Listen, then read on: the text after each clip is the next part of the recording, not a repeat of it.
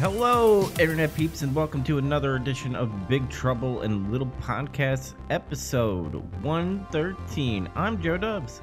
I'm Andy. And I'm Zach. And we are back here with some Jean-Claude Van Damme. I don't even know how to do his fucking accent. It's just so crazy in that the first movie that we saw.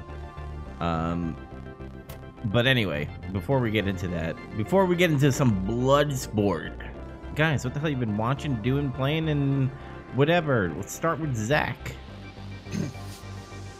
Been playing Snatcher on Sega CD,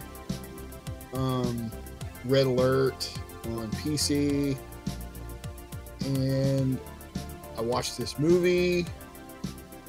I'm going to watch the first episode of Raw very soon this week.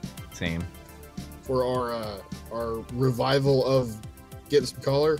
The very first? You mean like its first broadcast? Yeah, like Yeah, the first Raw. episode. Oh, cool. And I'm reading Hulk Gray by Jeff Loeb and Tim Sale.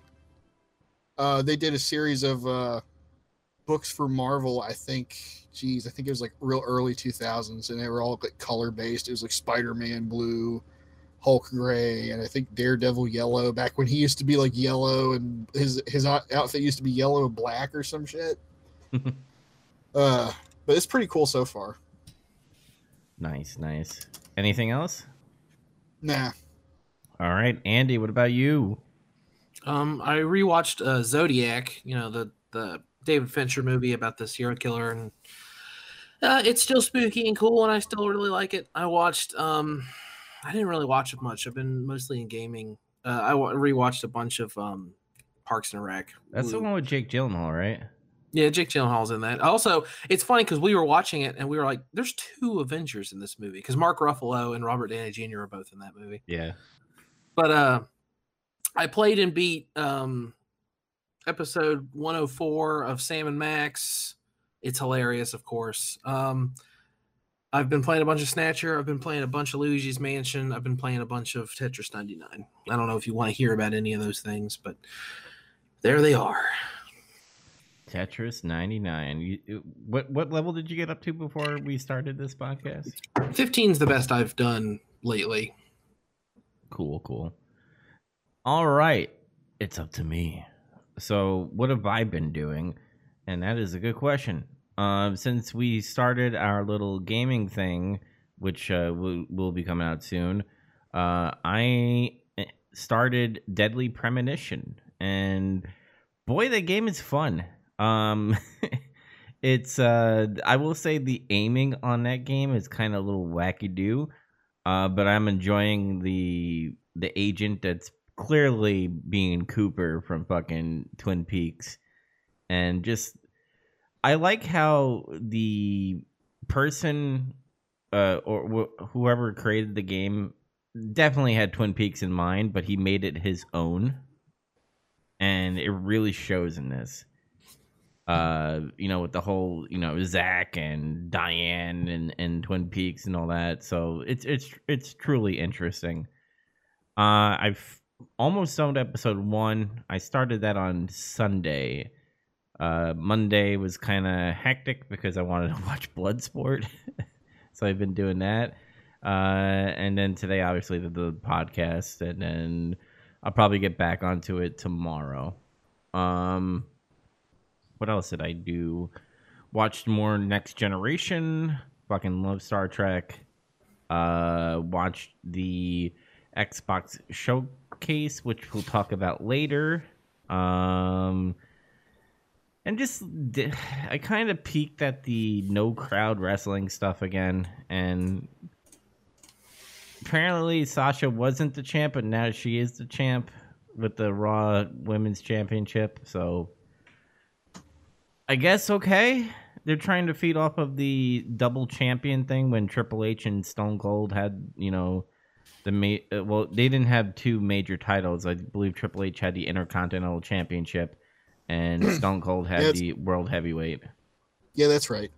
So they're trying to feed off of that storyline, which makes me think that wrestling in every promotion besides NWA does not have any type of creative skills. They always have to copy old shit, and that's sad. So, what else? Oh, and I found out maybe to kind of go back, an unfinished business game that I need to go back to, since we kind of did it on our little beta shows that we did when we came back.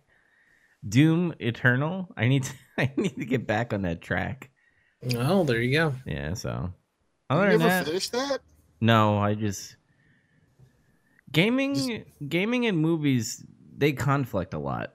But since we're doing our little project thing, gaming's going to be more than the movies this time around, because I want to win, get points. But yeah, that's all I've been doing is gaming. I can't wait to finish Deadly Premonition and maybe start off on Fear. That's another game I want to get into. But other than that, I guess we'll talk about some Jean-Claude Van fucking Damme in Bloodsport. Oh boy, do I love the 80s and 90s. Is this movie, if you're going to compare it to an Oscar-winning fucking movie, this movie's terrible. But this movie has a lot of this movie has a lot of charm. Apparently, it was a biography about an actual guy named Frank Dukes who... It was a bunch of lies about a guy named Frank Dukes. Yeah. What's up? I don't know about you guys, but I'm just gonna say this right now. Like, I thought the movie was all right, but honestly, a lot of the stuff surrounding it and behind it, to me, were actually more interesting than what the movie was. Yeah. I think I agree for the most part. Honestly, I didn't know much about it, but going into the movie, I already knew that it was a lie. But that's fine. Most movies are fictional anyway, so who cares? It could still be a good movie. Yeah. But okay. Yeah, it's kind of interesting the more I heard about who actually was Frank Dux. All right, I'm not saying that the reports that it's a lie or anything. Maybe some things have been exaggerated. Maybe he did go to a somewhat Kumite underground fighting tournament kind of thing. But what I've been reading is that they don't really say, they based off of certain people like, well, he was so into Hollywood, so that's why it's a lie, or it could be a lie. And it actually says it on Amazon Prime where I watched it, and usually I hover my mouse over the browser and it tells me some tidbits and stuff. And they go and say it could be a lie.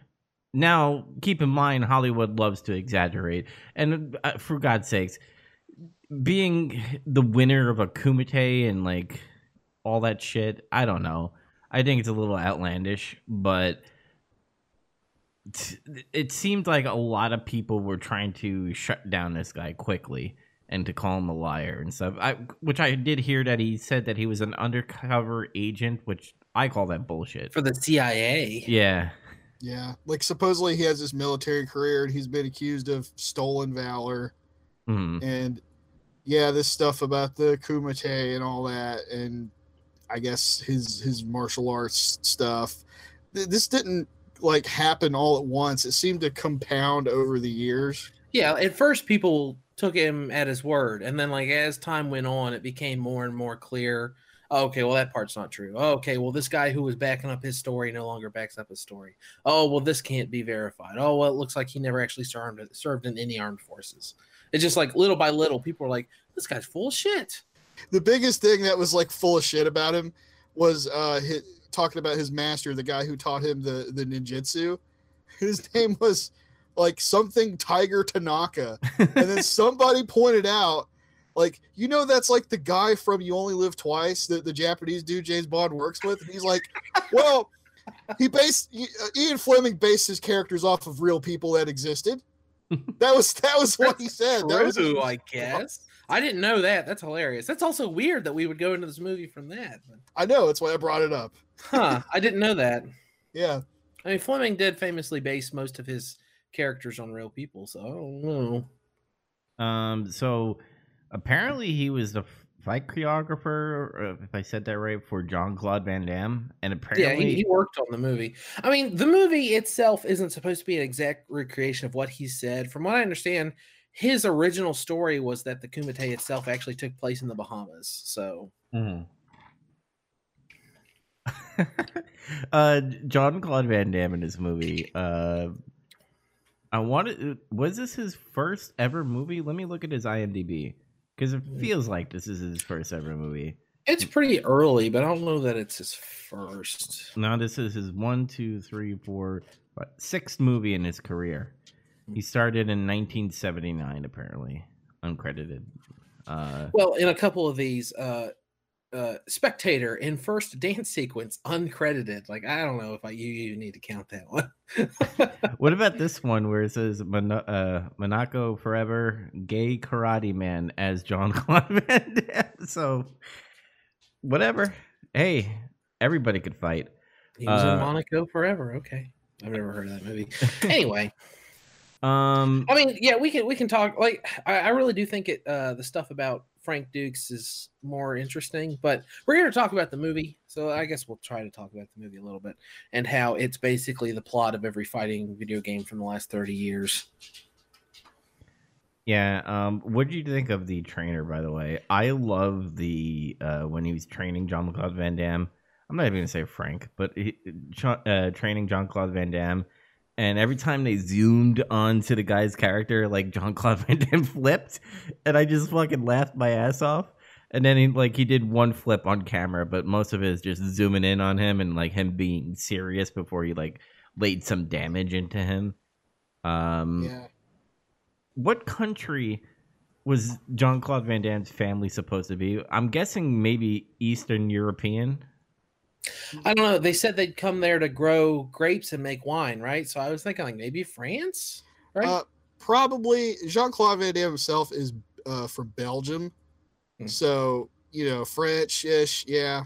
And that's why his accent might be so weird to you, Dubs, is because he's from Belgium. Okay. But they're kind of like a mix of French, German, Dutch. Dutch. Well, what really like threw me off a little bit is like they did a backstory of him, like 3 kids breaking into this, this guy's house to get his katana and shit. And the kid even had that weird fucking accent that Jean-Claude Van Damme had. It was actually a lot worse than his, I thought. Yeah, it's dubbed, I think, as far as I can tell. That was easily the worst scene of this whole movie. It was so poorly. By the way, another interesting like meta thing about this movie has some of the most hilarious IMDb trivia I've ever seen. Yeah. One of them is the flashback at the beginning of the movie is 10 minutes and 56 seconds long, making it the longest flashback in movie history or something like that. Are you serious? No, there's no way that's true. That's impossible. One of them is Chong Li is from South Korea. It's like, yeah, there's the South Korean flag all over his shit. No That's shit. not trivia. That's just naming something about the movie. Fucking There's a observe bunch it. of stuff like that in the trivia for this movie on IMDb that's like a child wrote this. This is an idiot put this on here. Yeah, the beginning, I give it credit because that's every 80s and 90s B-rated movie that happened. Like, oh, Jean-Claude Van Damme wants to fight in the Kumite and he's in the military. Oh, your superior wants to talk to you, and then he just runs away.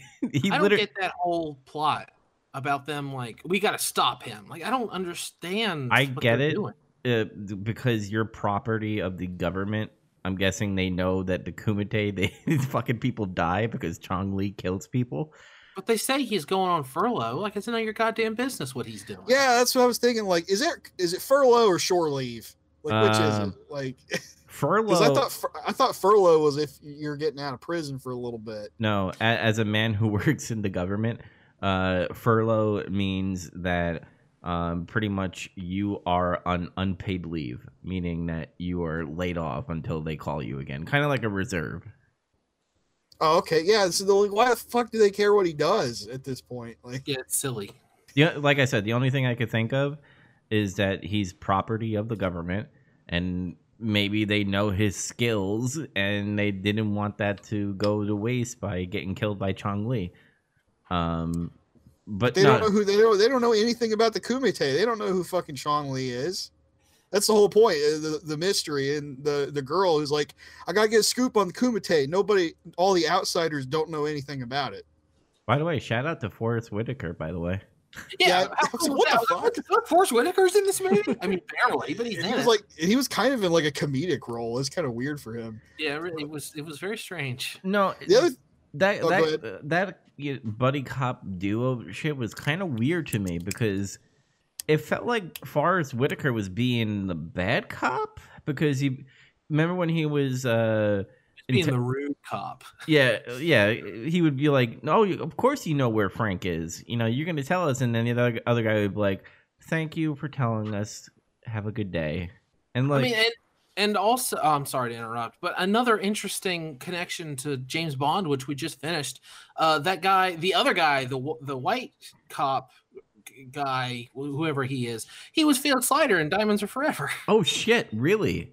Yeah. Also, I'm just now finding this out. He was in the Planet of the Apes movies, another big callback to old Big Trouble episodes. But yeah, he was Leiter in Diamonds Are Forever. So Tanaka, Andy, since you're big into Asian films, have you ever? I just noticed he's in Indiana Jones and the Temple of Doom. He was Lao Che. Who is? Oh, the Tanaka guy, Roy Chow, I guess is his name. Oh no, isn't he the mobster in Temple of Doom? Right at the very beginning, the prologue. Yeah, Lao Che. Yeah. That's right. And apparently he was in Game of Death. Yeah. Yeah, there's a lot of connections to this movie and other Bruce Lee movies, specifically Enter the Dragon, which it rips off. I'm sorry. Enter the Dragon is this movie, but better. Mm-hmm. If you want to watch Bloodsport, it's fine, but honestly, just watch Enter the Dragon. It's way better. And also, there's a bunch of interesting connections. Like the guy who played Chong Li is also in Enter the Dragon. And I think he does something in that movie. I can't remember. It's been a few years since I saw it.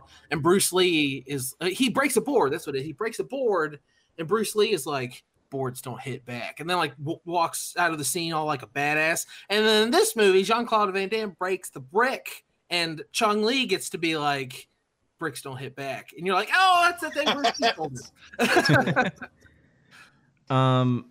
So since you guys are big retro video game guys, what game was fucking Jackson and Frank playing in the lobby area with that little karate game? Did you guys? Some Data East arcade game. It has a long, stupid, boring name like Karate of the Open Fists Pretty Maiden Edition or some bullshit. I don't know. Yeah, it's like one of the earliest. It might be like one of the first couple of examples of like the fighting game genre forming is that game actually. Yeah. Yeah, that scene kind of dragged out a little bit. That was kind of my one of my low points. But Jackson, I love the character, but he's a stupid motherfucker as a fighter. By the way, yeah, he's dumb, but he's my favorite character in the movie. Yeah. Because he'll whack a guy and he'll be like, yeah, you see what I did? He's more like a wrestler.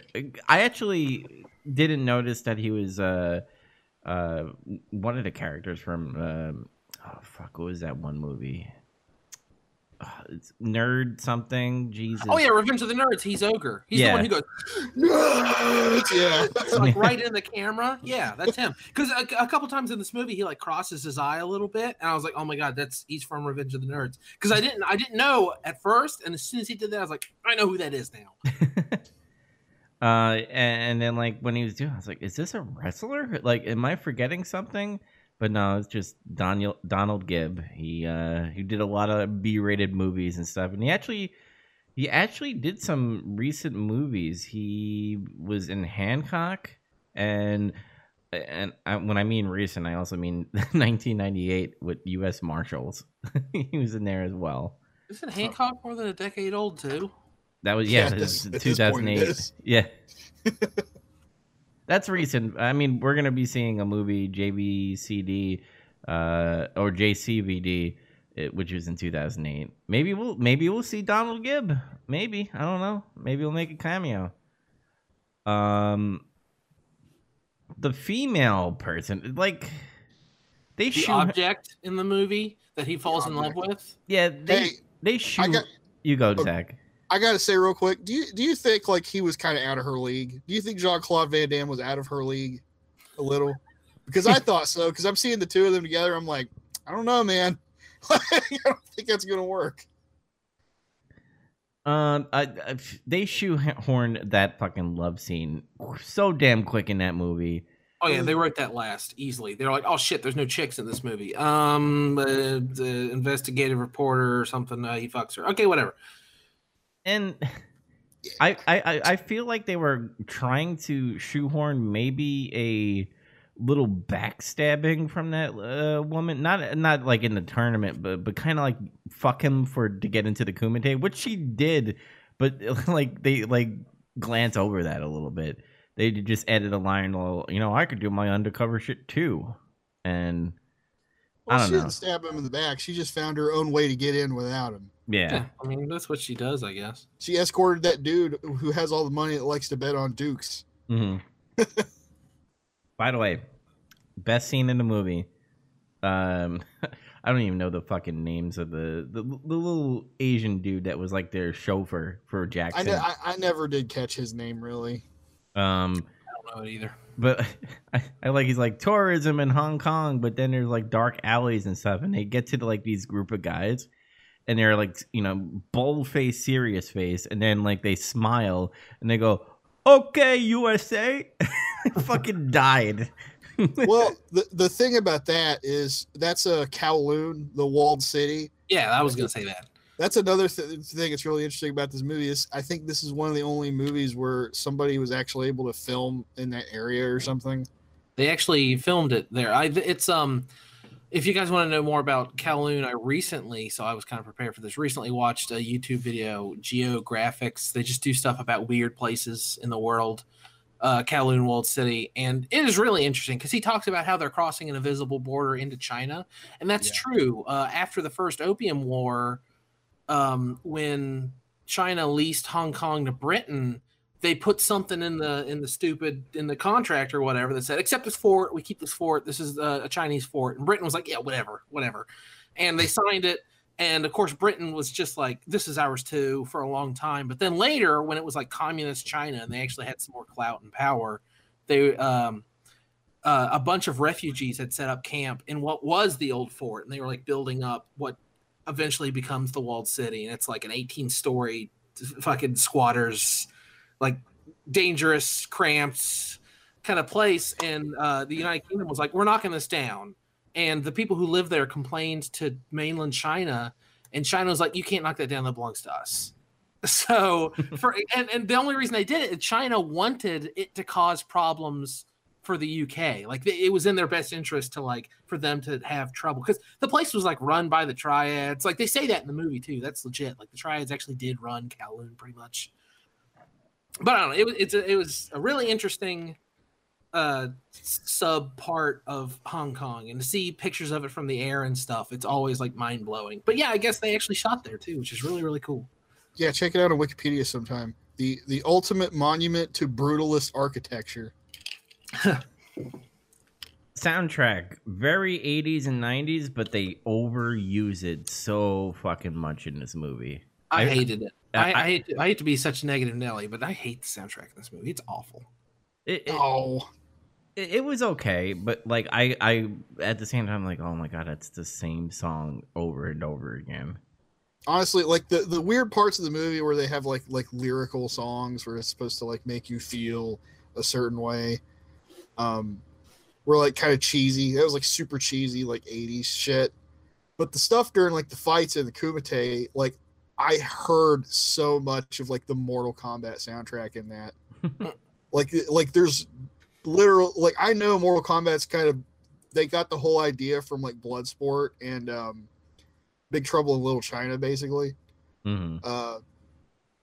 But the music in that game, in certain spots, like in the courtyard, the first stage you fight in, when you play the first fight in that game, they rip the beat and shit from the track where they're fighting in the Kumite. Like, so much of it's in it. And then when Chong Li's like getting ready to finish the guy off, like he throat chops him or he snaps that dude's neck and he kills him. That's the fucking fatality shit. They rip it from that too. Johnny Cage's nut punches in this movie, right? Where he does the split and blam. Yeah, I was like, oh, Johnny Cage does that shit. The fighting in this movie was good. I'll say that when it gets to the tournament area, I highly enjoyed it. They showed off a lot of different styles, and I really enjoyed it. Again, Jackson being a douche. When he, gets fucking Chong Li down, and he just starts prematurely fucking celebrating. And, Jean-Claude Van... By the way, I had another Mandela effect because I thought Jackson died in this movie when the first time I watched it. And then I came back and he's just like, he just hurt his head. That's it. He almost dies. Yeah. And again, I mean, I guess I kind of felt for Jackson a little bit, but like Jean-Claude Van Damme showing that he cared about his best friend didn't really translate well.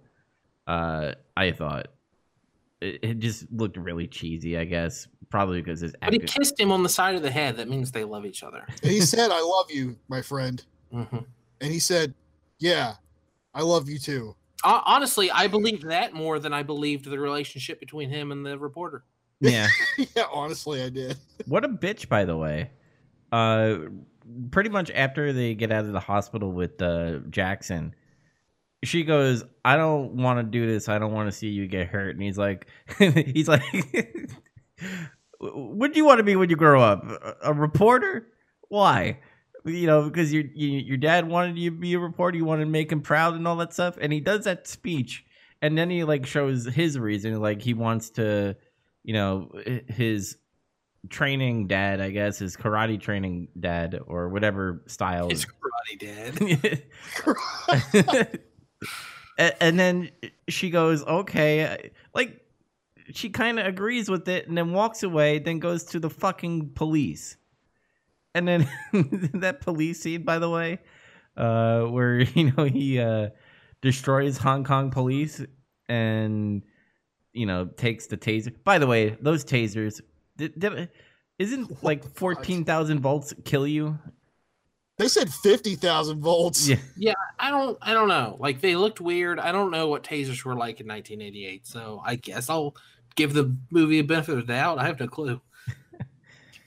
But he owns them, and then I guess they give up and they just watch the Kumite because they're just like, we can't fucking catch this guy. So yeah, then they start rooting for him. Yeah. What'd you guys think of Chong Li? Did you think he was a good villain? Yes. Insofar as, like, in the 80s, villains didn't need development. They just need to be intimidating. He's intimidating as fuck. Mm-hmm. And what I really liked about this villain is he wasn't overpowering, even though he killed, like, most of his opponents.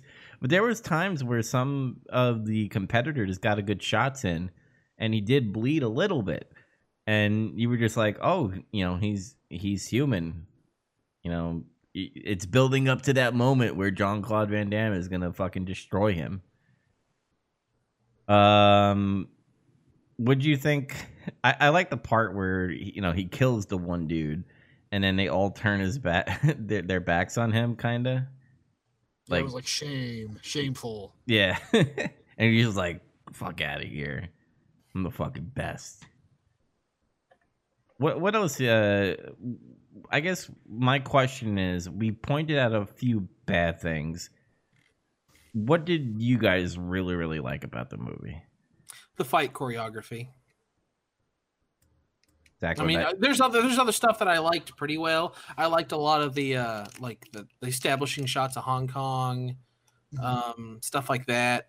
Everything else I thought was like bad to mediocre, but the fight choreography saves this movie. Like, this movie's entertaining solely on the fights.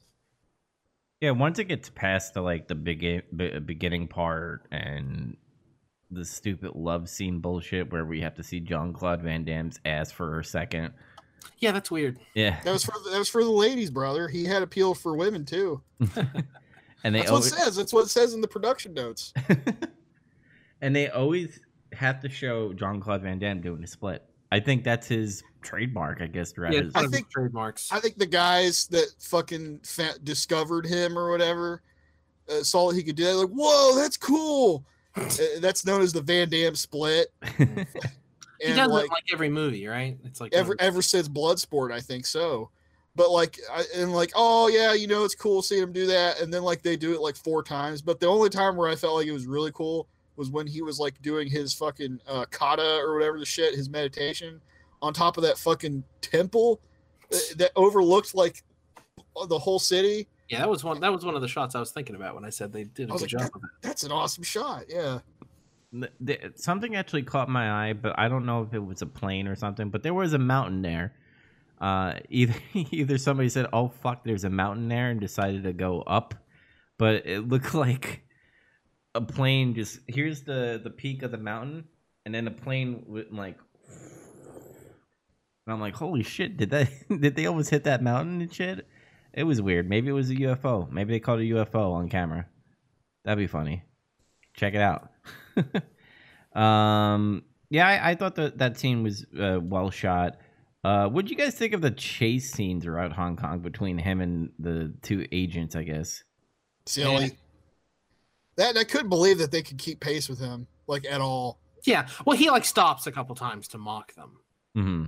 Yeah, there's a couple times where he stops, and then he lets them catch up a bit, but then there's times where it's just like they're cutting. It's like between cuts, and they're like keeping pace with him. That scene just reminded me that he's not as good as some other martial arts action stars. Like Van Damme's fine, but if this had been like a Jackie Chan movie, that chase scene would have been amazing. But instead, it was just like him running down some alleys, and it was boring. I think the only like thing that is close to what I guess Jackie Chan would do as far as stunts is when he's going across the little river thing and going on those boats. Like that's and then Forrest Whitaker and the white dude just falls into the water and they all laugh at him. I mean that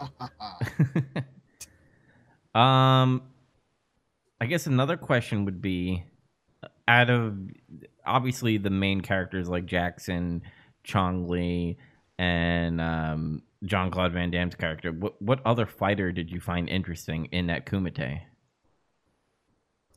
Man, whoever the black guy was with that weird fighting, I don't know what the hell that fighting style was. I think he was supposed to be like African or something. Yeah, that was crazy. I thought so. Yeah, he was like, he was fighting like, I don't know, like, it seems to remind me a little bit of like Capoeira, but he does like this thing, like he's fighting like an animal or some shit. He's like rolling around and he's like jumping on you and stuff. And I was like, what, that has to be based on something, because he's doing it like way too good. And I thought the Muay Thai fighter, I don't know what the fuck his nationality was. I thought he was British for some reason, but he might have been like from Spain or fucking Mexico, because he had like Pedro or some shit on his trunks. Oh yeah. That confused me because he looked like, to me, I don't know why, he just looked like some British guy. All the white guys got fucked up besides Jean-Claude Van Damme and I guess Jackson for a little bit. Well, there weren't many of them, I don't think. Well, the Muay Thai dude, he fucked up Jean-Claude Van Damme actually when they had their fight.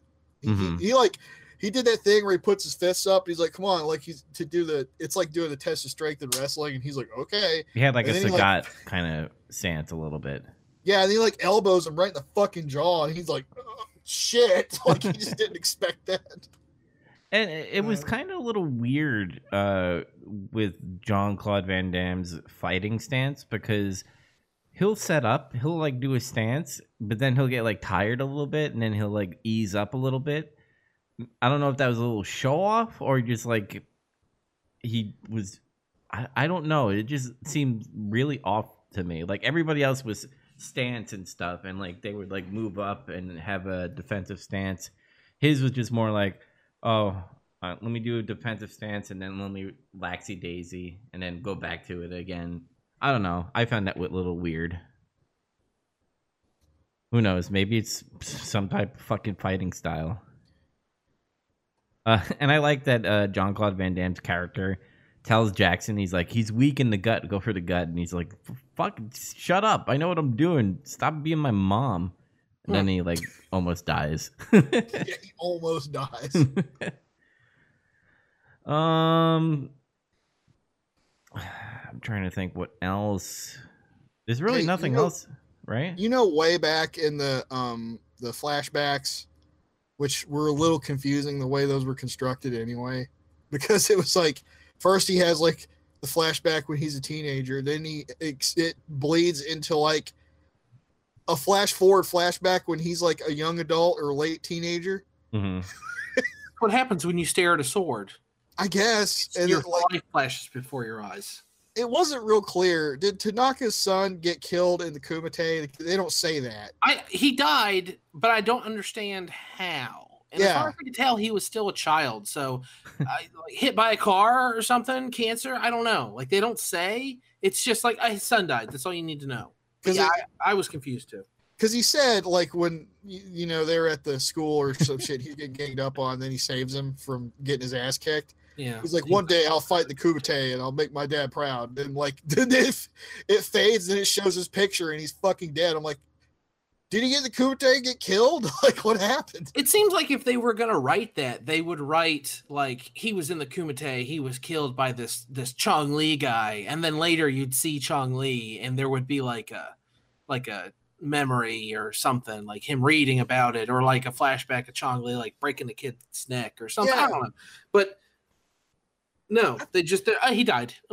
That's where I thought this was going, and it totally didn't. It was just like, I have to prove myself to my sensei, my karate dad, and I'm like, I think I just came up with a better plot than what they did, but whatever. Also, why is the trophy for the tournament a katana? Because you earn it. Because China has katanas for some reason. Don't shut up.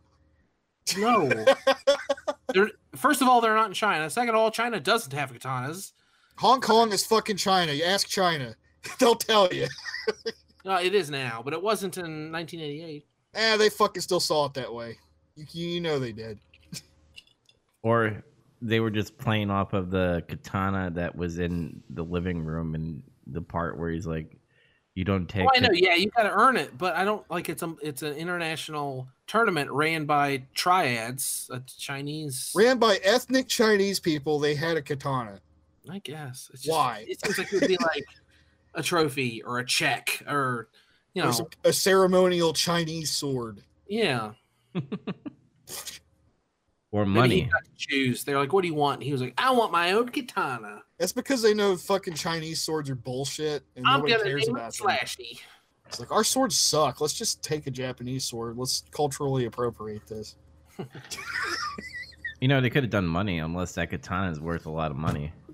Yeah, that's what I was saying. Just like, oh, you win $100,000, 100,000 euros, 100,000 bullshit Hong Kong dollars. That was another plot I thought of. I thought, like, is his master like just he looks fine, but they say he's really ill or some shit? Oh yeah, like he could have needed money for surgery or something. Yeah, like maybe he needs money for treatment, and he's like not rich. He's like, well, fucking like there. I just made the movie better again. This movie is really underdeveloped in the plot department. You can tell they were like, man, I want to shoot a movie with a bunch of badass martial arts. We have all these great martial artists. I'm talking to this Frank Duck guy, and he's telling me about this Kumite stuff. I'll make a movie about Kumite. I'll make it about my buddy Frank Ducks. No. Frank Duckman. Not ducks. Dukes. Oh, like put up your dukes. Yeah. That part. Oh my god. And then him always being late and shit. And like, I love late, man. I love the bookie. The bookie is probably one of my favorite side characters. He's like, Dukes, are you good? You good? He's like, I'm doing fine, thank you. I like that part where like he's super late for like the last fight, and then he like the dude who like I guess is the timekeeper, the fucking rule maker, whatever the hell. He's like, no, he's late. It's too late. And then he's like, he stuffs some money in his shirt. He's like, is it too late? And then he shows up, and then he's like, he takes it back from him real quick. Yeah, that was great. I guess we poked this movie to death. We gave it a little blood. No, that didn't land really well. Fuck it. Unfortunately, this movie doesn't have a ton of substance. It's a martial arts movie, so I mean, That's kind of the way it is. It's all right. I mean, I know the next part is, do we recommend it? Yeah, I guess I do. Again, I think Enter the Dragon does everything better than this movie, but that doesn't make this movie bad. It just makes it not as good as Enter the Dragon. That's all. Zach, what about you? Recommend or not? I give it a white recommendation. Honestly, if I had to describe what this movie is more than anything, I was like, this movie is a vibe. This movie is an 80s vibe. With its soundtrack and its premise and what's going on in it more than anything. If you just feel like I don't want to watch random random 80s movies or whatever, fucking testosterone fucking laden bullshit, Bloodsport. You could do worse. You could do a lot worse. And I recommend it because I did have fun in this. There's a lot of shit that's wrong with this movie, but like if you're looking from an entertainment point of view, I was entertained by the bad acting and the good fighting in this movie, and I guess it balances really well. I guess we could one more thing before we get off of this. The end fight scene. Were you satisfied with the end fight scene? Did you think it was good? Do you think it should have been more intense? Because it was just like kick, kick, kick. Oh my God, Jean-Claude Van Damme got powder in his eyes, and then I guess that's where the training comes in, where, he fights blind. Yeah, I liked the callback to the blindfolded fighting. Like, it seemed a little unnecessary, and it takes too long for him to, like, pull his head out of his ass and start doing it. Yeah, that's what I was thinking.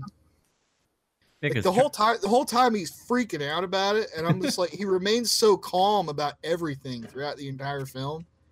And that just freaked him out. Like, oh my God, I'm the part where he kept screaming. It just made me laugh. I really love all the slow motion yells and screams, not just from Van Damme, but from everyone in this movie. Though they're great. I agree, because it's like, yeah. My favorite one is where he does like the palm strike to that one dude. He's like, he's like a sumo wrestler or something. I guess that big. I guess he was like a huge Japanese guy. I don't know. Oh yeah, the one that he kicks his nuts, right? Yeah.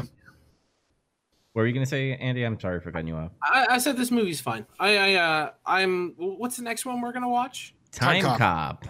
Okay, there probably won't be as much martial arts in that, huh? No, there is fighting in it, but not as much as this one. Okay, that's fine. It's just I'm in a martial arts mood, and it's fine. I just got there's a Criterion half off sale going on for a few more days. I just got this. I got my Bruce Lee box set. Now I want to watch it. I actually want to bring this up to you guys right now, live on the air. I know in our little promo video, I had Jean-Claude Van Damme dance from Kickboxer. Yeah, that's the movie that came out after this one. Yeah, I know we wanted. I mean, I still want to do Time Cop, but maybe we'll come back to fighting martial arts again after Zach's movie. Do you guys want to add Kickboxer to the rank? I don't know. We could just do martial arts movies. That way I can choose one of my Bruce Lee movies. Yeah. I'm kind of curious as to how Kickboxer would stack up to Bloodsport. So it's about Muay Thai, right? You'd think. I believe so, but I don't know. Jean-Claude Van Damme, maybe not. I mean, I'm for it. Zach seems for it. So I guess 2-1, Andy. Sorry. I guess we'll do a fourth movie, Kickboxer.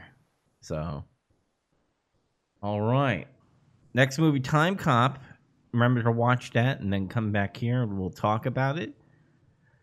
So let's get into some Nintendo news. Andy, you actually brought this up on Facebook. I glanced over it, but I want you to talk about it. Oh, the Nintendo Giggly. It's everywhere. Like, it's on every gaming news thing right now. It's like one of the largest singular leaks from a video game company in the last many years. Someone, I guess it originated from 4chan. How do you like that? But it's basically 2 leaks. One of them is mostly like Super Nintendo era shit, and the next one has Super Nintendo and also a bunch of Nintendo 64 stuff. And there are like early builds of big games, beta concepts, early like the scratch sheets for what am I trying to say? The early scratch sheets for bit art, like the earliest form of Yoshi. Yoshi used to look more like a dinosaur than he did eventually.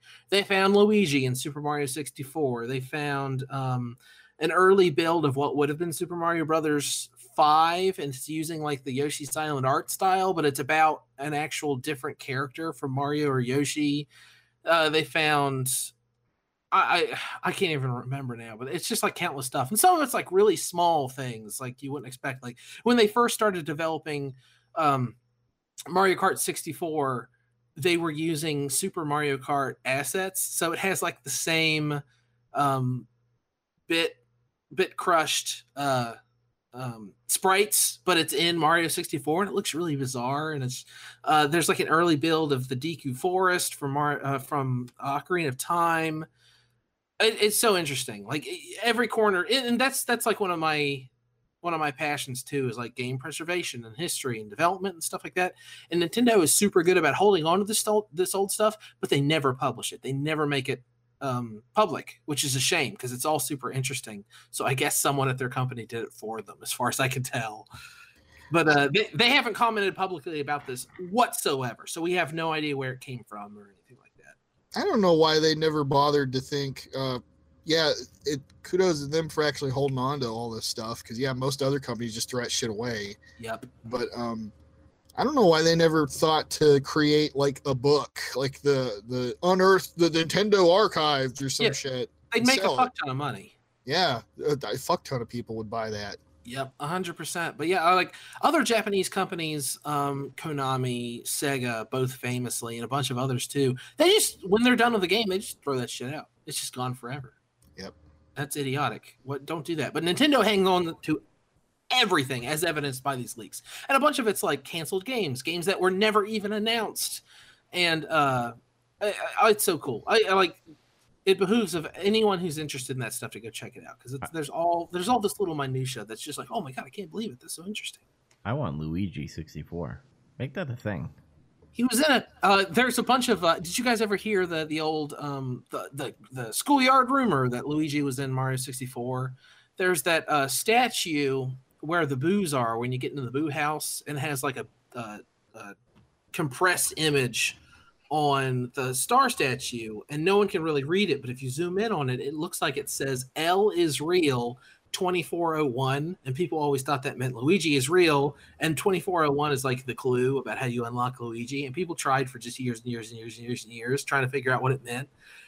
And someone on Twitter pointed out the fact that it had been exactly I can't remember what it was. It was like 24 years and a month or something like that since Mario 64 had launched, and we discovered from these leaks that Luigi had originally been in Mario 64. Oh my god! Like something like that. It's like, oh my god!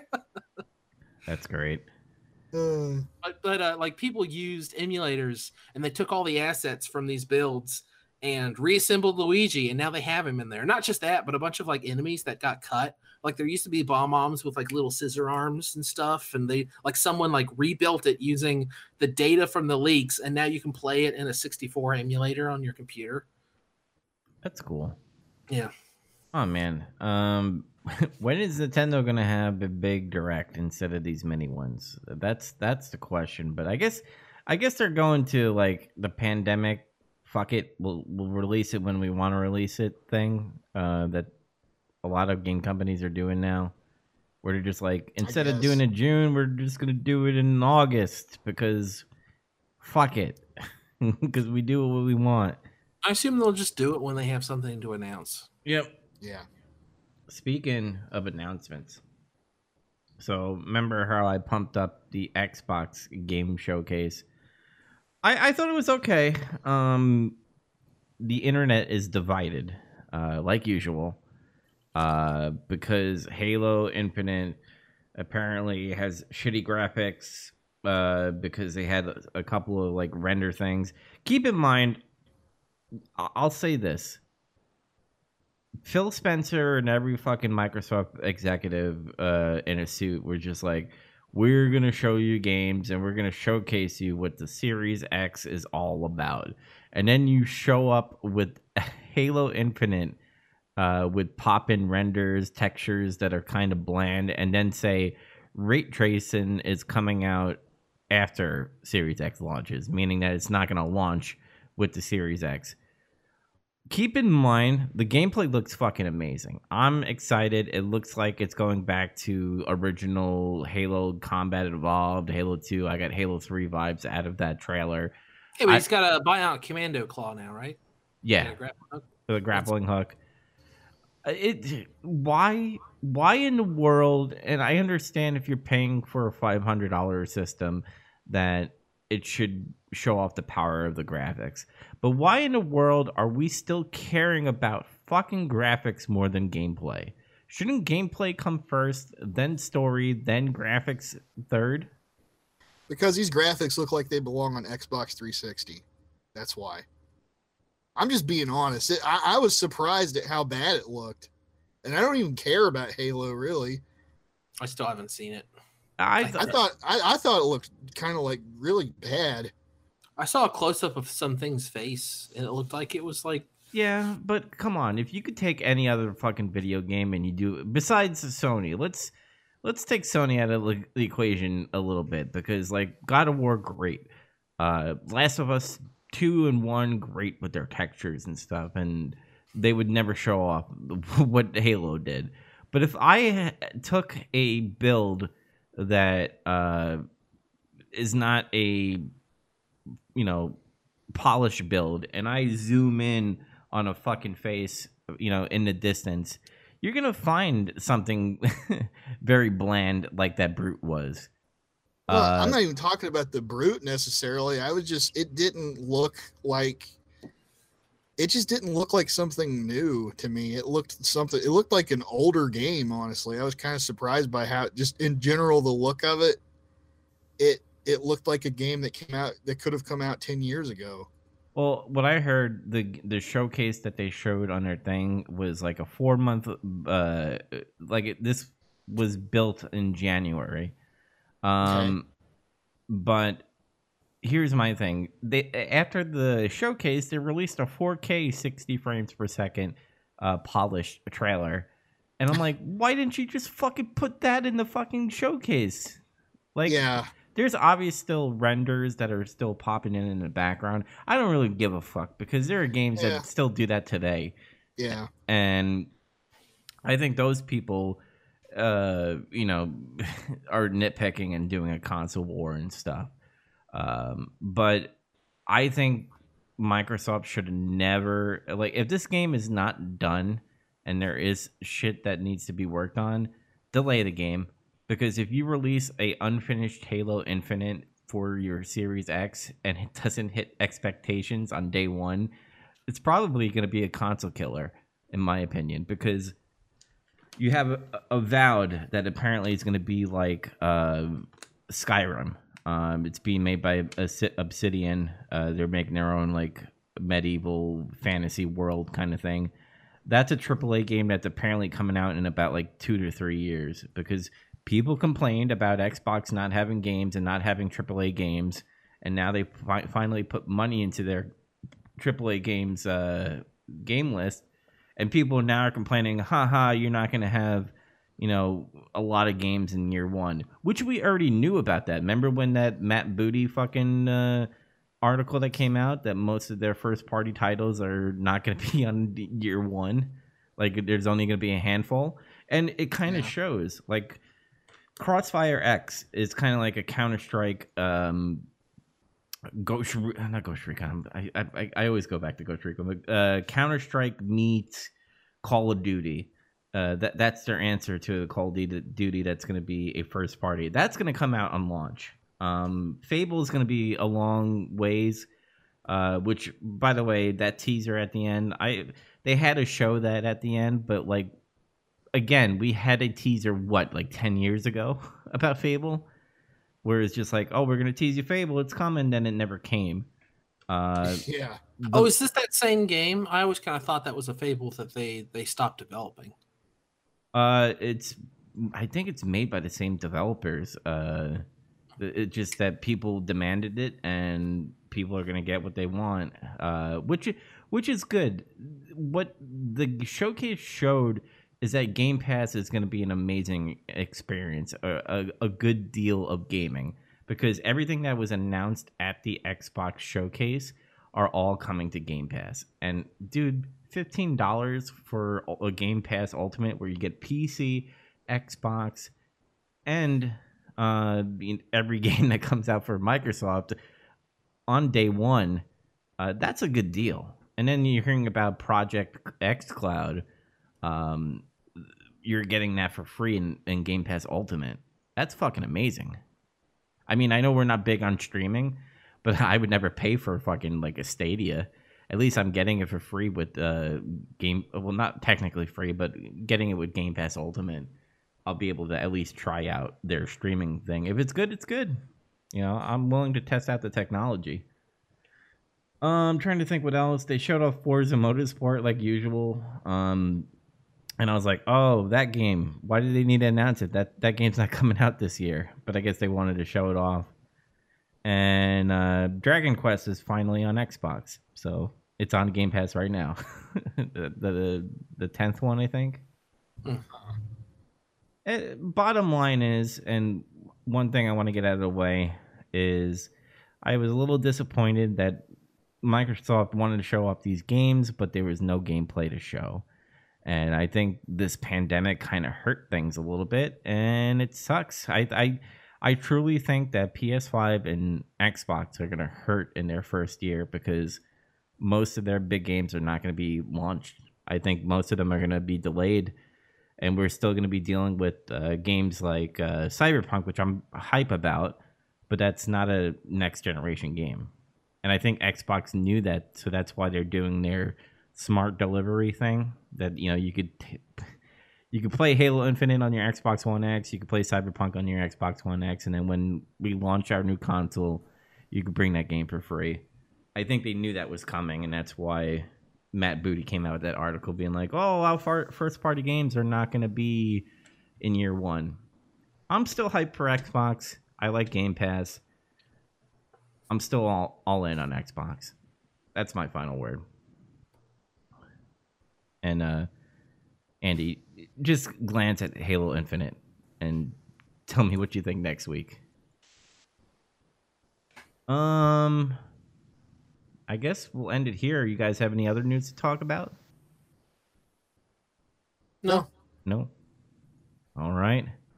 I think we will end it here, guys. If you want to catch more of our podcast, which we have Big Trouble Little Podcast, getting some color coming back into action soon after me and Zach watch 1 and 2 of Raw. And soon I'm going to be finished with the books, and then we'll get back onto the Nemesis project. We have our Accelerated Gamer project coming in the works soon. And then another project that I will be announcing soon. But stay tuned. A little hint has something to do with Xbox. I'll give you that hint. But I guess if you want to catch those podcasts, go to Nerd Review Network on Spotify, Google Podcasts, Apple Podcasts, Stitcher, and Red Circle. And I guess watch Time Cop and then come back here. Until next time, everybody. Peace out. Thanks for listening. Bye.